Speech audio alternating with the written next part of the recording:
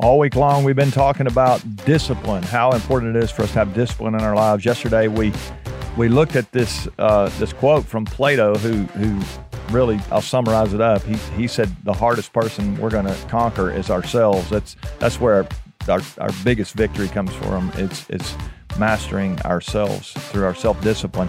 If you missed any of that this week, I hope you'll go back and check that out. This will make a lot more sense today as we talk about it. But I got a Bible verse for you today as we continue our chase for greatness here on the podcast.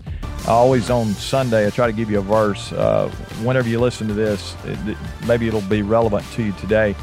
But this verse is something that we've done this before. Not this verse, but I have shared with you before some of the words that Paul, he was an older leader, he wrote to this young guy named Timothy, he was actually a young pastor. And Paul's letters to this guy are so powerful. And in the second letter, he wrote a couple of them. In the second letter he wrote, there's in the very first chapter, verses 6 and 7, here's what it says today. These are our verses for today. It says, "Therefore I remind you to rekindle the gift of God that is in you."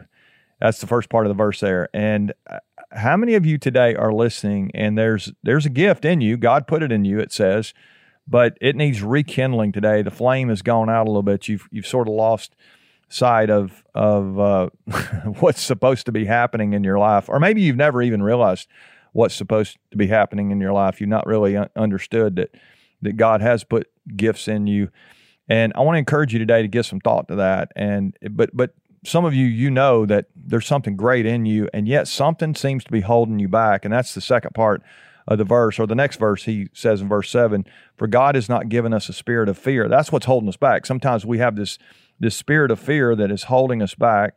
We look at the world and we think we won't measure up. We don't have enough.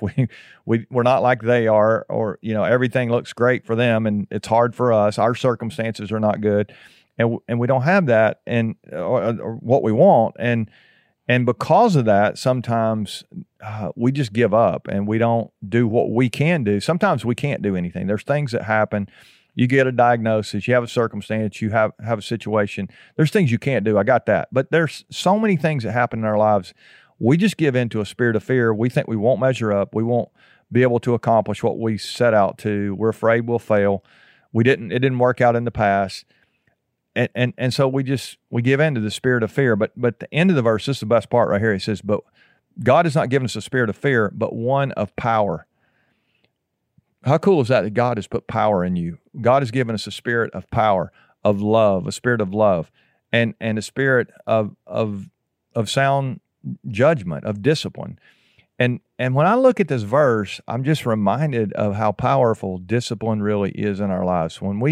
If we're not careful, we will give in to the spirit of fear, and that's not what we're born to do. We really are born, again, another translation says, the spirit God gave us doesn't make us scared, but it gives us power, love, and self-discipline. It really is going to be important for us to find our self-discipline, find a source for that self-discipline, or at least it is for me. Because here's the deal. So many times I have failed to stay disciplined, to be disciplined in the first place, to stay disciplined, to do what I'm supposed to. It ends up in regret. It ends up in disappointment. It ends up in I should have, I wish I would have. And that's not the way I want to live my life. So I need a source for that self-discipline. And God promises right here that it's available. There's a spirit that God gives us that doesn't make us timid, it says, doesn't make us scared, it doesn't make us fearful, but it gives us power, it gives us love, and it gives us self-discipline. So as we end this week, if there's anything I could encourage you to do, it would be to be disciplined. But if you're going to stay disciplined, if you're going to be disciplined and stay disciplined, you're going to need a source for that. And I would encourage you to maybe even just say a little prayer today and ask God to help you stay focused and stay disciplined, have the right habits or the right routines in your life that will help you to grow and become the best version of yourself. Really, that's what chasing greatness is all about. It's about being your best so you can help others be their best. And that is my prayer for you today, that you will really take this seriously and you won't bury those gifts that are in you. There are gifts. Don't let that spirit of fear take over. Let's make sure that we are locked in. We have this power and love and a sound mind, sound self-discipline, all those things going in our lives the way we were designed to be. I think our lives work better when we think that way, and when we pray that way, we behave that way. It's so much better for us. And when we don't, we all know this, when we let fear grip us and control us, there's nothing worse than knowing that you're not giving your best.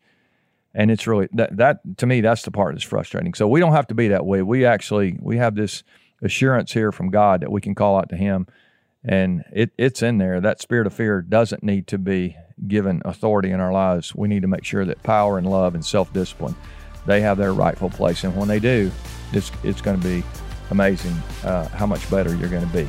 All right, I hope you'll share with somebody. Hope you'll come back this next week. Got all new content as we start a brand new week tomorrow. Looking forward to chasing greatness with all of you this week. Love you guys.